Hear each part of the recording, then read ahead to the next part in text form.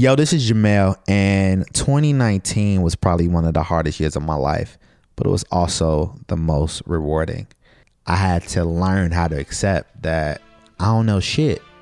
So now I have a lot to learn, and I want to live life on the edges where comfort doesn't exist. IDK. So here we go.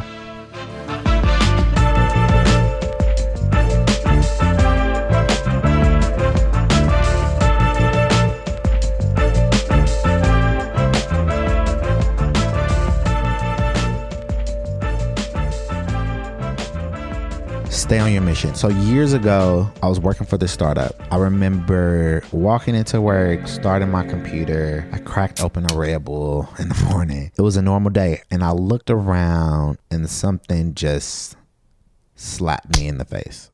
I went to the bathroom and I just cried.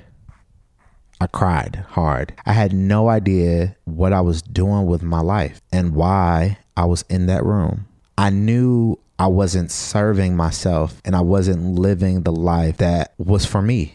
I was going to say purpose, but I don't think at that time I knew it was purpose I was seeking. I didn't know what I was experiencing. I came out of that room and I was laid off a month later. The crazy thing about it, I met a great love the next month, which is the reason why I am where I am now. This gives evidence to that nothing is ever negative. Things just are.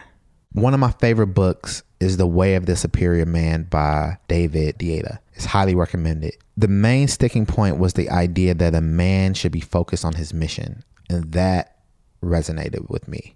What was my mission? I had no idea. Because of that, I believe I made people and things outside of myself my mission.